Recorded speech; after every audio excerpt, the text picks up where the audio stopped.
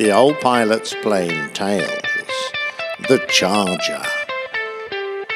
NATO called it Charger.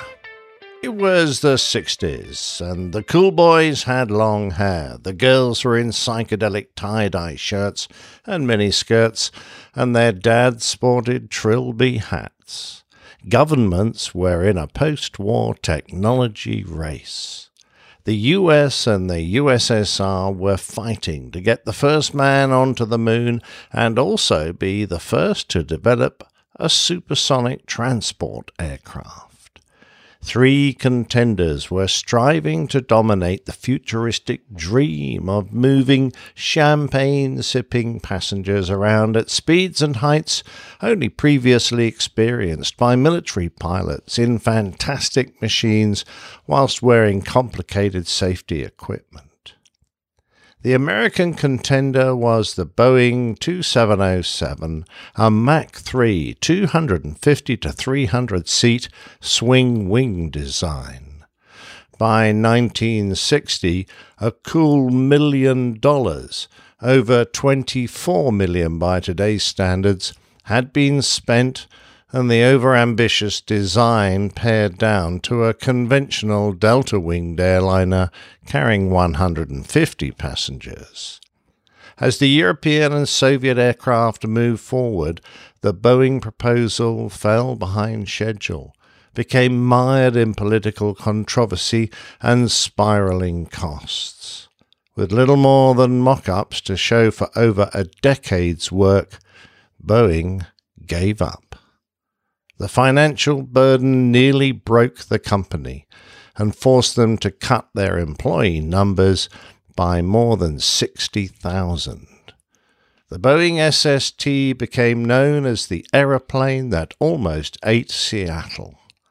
As a result of the mass layoffs, and with so many people moving away from the city in search of work, a billboard was erected near SeaTac Airport in 1971 that read, "Will the last person leaving Seattle turn the lights out?" The consortium building Concorde progressed, not without problems, but with a realistic chance of success, whilst in the Soviet Union things were far from pretty. It was 1961 that Khrushchev first heard about the Anglo-French supersonic aircraft.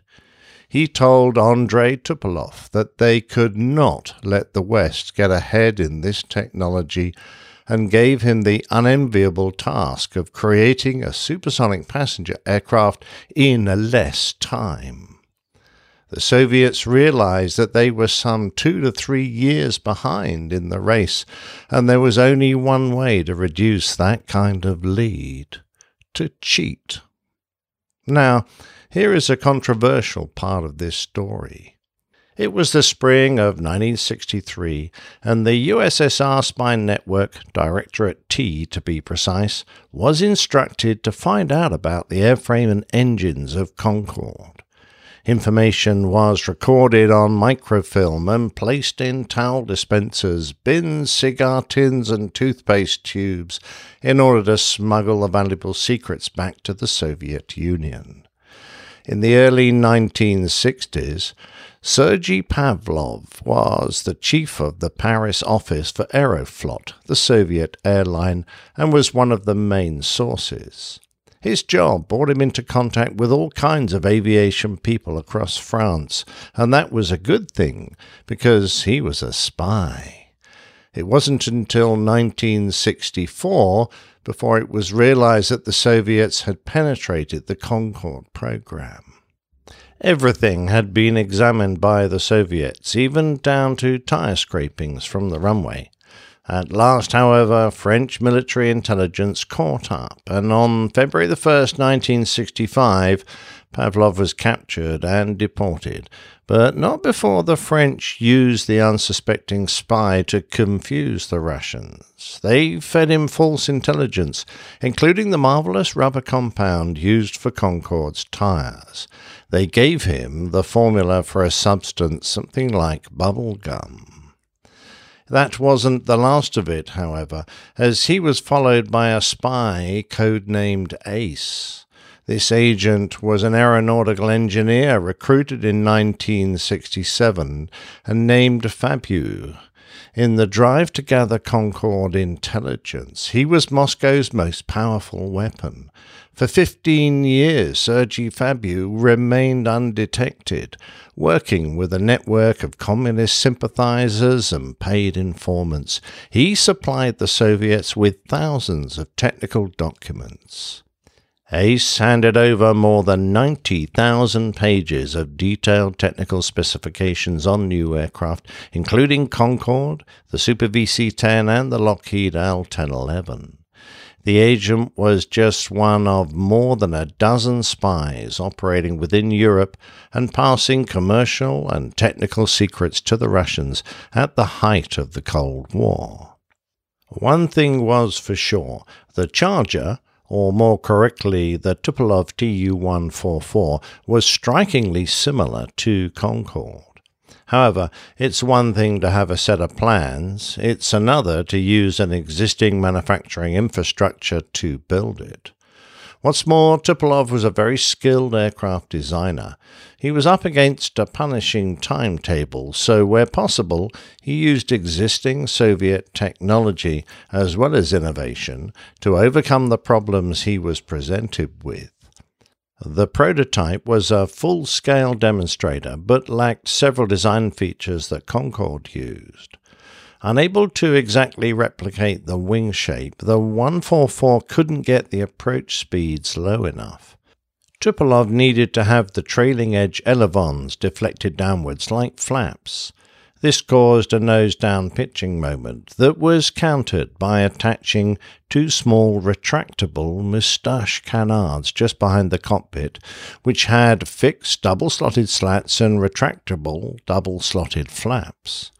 The canards gave lift to the nose to counter the downward pitch of the lowered elevons. A workmanlike solution, but not nearly as elegant as the beautifully shaped Concorde wing, which at high angle of attack generated a stable ram's horn vortex. This vortex created the low speed lift needed and gave Concorde a considerably lower approach speed. By 1968, Tupolev had caught up with the makers of Concorde, but not without some considerable compromises, particularly in the areas of braking, such that the 144 relied on a braking parachute, and engine control, and they worked day and night to beat Concorde into the air. Despite the difficulties, on the 31st of December 1968, the Tu-144 took off on its maiden flight 2 months before its European rival. It continued to progress faster when it first went supersonic on the 5th of June 1969, and the next year it became the first commercial transport to exceed Mach 2. However, despite the successful completion of these milestones, all was not well with the aircraft, which had now been dubbed Concordski due to its similarity to its European equivalent. The engine design did not allow for supersonic cruise without the use of afterburner, which reduced its range considerably. The aircraft also had extremely long engine intakes, as the designers erroneously believed that this would help prevent engine surges, a considerable problem with the early versions. There was doubt concerning its low-speed handling characteristics, and it had a very poor serviceability record. Regardless, the second production aircraft was programmed to display alongside Concorde at the 1973 Paris Air Show. The Paris Show was, and remains, one of the most prestigious events for aircraft manufacturers, so it was a matter of enormous pride that the Soviets show their aircraft and display to the world their technical prowess. This aircraft had been considerably modified when compared with the first prototype. It now had engine nacelles split on either side of the fuselage and the retracting canards.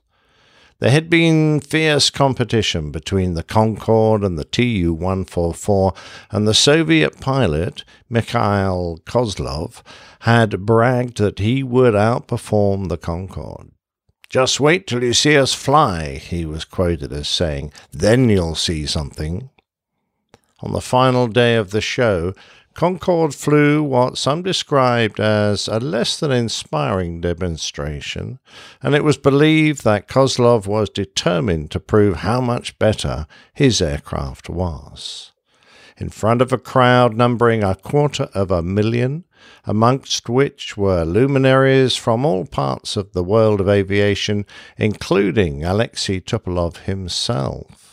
On board was a crew of 6, which included the deputy chief designer and an engineer major general. Whilst on the runway, Kozlov had been informed that his display time had been cut in half, and perhaps this change had some bearing on what happened next. Deafened by the thunderous roar of 4 reheated NK-144 turbofans, the sleek airliner leapt airborne. Kozlov brought the aircraft round for a pass with the gear down and canards extended, and then with the engines at full power, pitched up into a steep climb. At around 2,000 feet, the Tu-144 pitched and rolled rapidly into a steep dive. The airframe broke up in mid-air, the left wing separating first, and then the rest of the aircraft disintegrated and crashed into an area of housing, destroying 15 of them. All on board died, plus 8 more on the ground, including 3 children.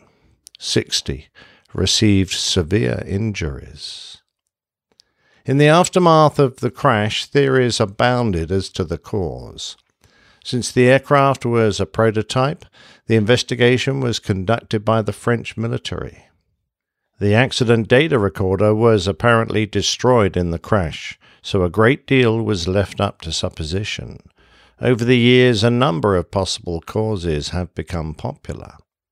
Unbeknown to the Soviet crew, a French military Mirage fighter was flying in the vicinity of the display aircraft, apparently trying to photograph the new moustache canards in flight.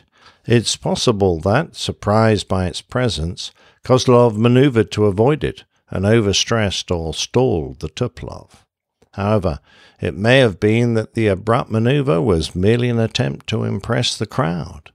Some thought that a camera given to the co-pilot to record the display might have been dropped and subsequently jammed the controls, preventing Kozlov from pulling out of the dive. It has also been revealed that the Tu-144 was equipped with experimental flight control equipment that was supposed to be disabled and covered for the flight. However, in the wreckage, this equipment was neither disabled nor covered, leading some to believe that it was being used improperly to improve the maneuverability of the aircraft for the benefit of the display. Whatever the reason, the appalling disaster, in full view of the world's press, was a devastating blow to the future of the aircraft, and it marked the beginning of the end for Concordski.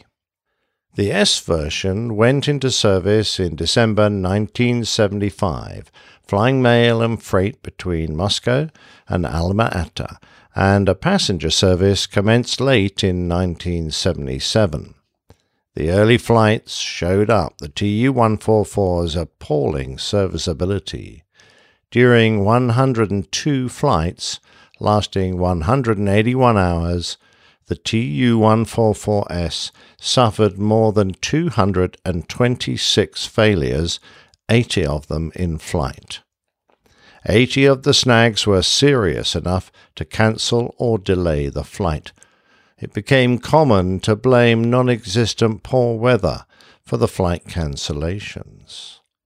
Failures included a cabin decompression and an engine exhaust duct overheat, and eventually it became a requirement for Alexei Tupolev and the 2 Soviet vice ministers of aviation to be personally present at Moscow airport before every departure to review the aircraft's condition and release it for flight.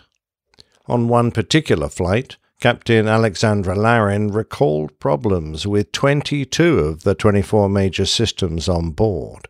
8 systems failed before takeoff, but since there were a large number of foreign journalists on board, it was decided to risk flying rather than face the embarrassment of cancellation. The problems continued to multiply, and en route, the Tupolev Bureau's crisis center informed them that they would have to land on the right undercarriage leg alone. The Soviet leader Brezhnev himself was informed, since there was expected to be significant political fallout. With the accumulation of failures, an alarmingly loud siren went off after takeoff that couldn't be silenced. Finally, out of frustration, a passenger's pillow was stuffed into the horn to soften the blaring noise. In the end, the flight passed off safely when the gear was successfully lowered. Other problems for the passengers came from the very high noise levels in the cabin caused by the engines and air conditioning. It was so loud that passengers could only talk to their immediate neighbour with difficulty, and those 2 seats apart couldn't communicate at all, even when screaming at each other. Only 14 production aircraft were ever built, 9 S models and 5 D models. With the Soviet officials fearful of a major crash, it flew only enough to claim that it was filling a regular schedule. In the end, only 55 passenger flights were performed, carrying an average of 58 passengers per flight. Then a brand new Tu-144D suffered an in-flight failure that led to a crash landing, killing 2 of the crew. And after that, the pride of the Soviets' fleet was only used as a very fast, enormously expensive freighter. In total, 102 flights were performed, but soon major cracks were discovered in the airframes of the prototypes, which led to the end of commercial flights.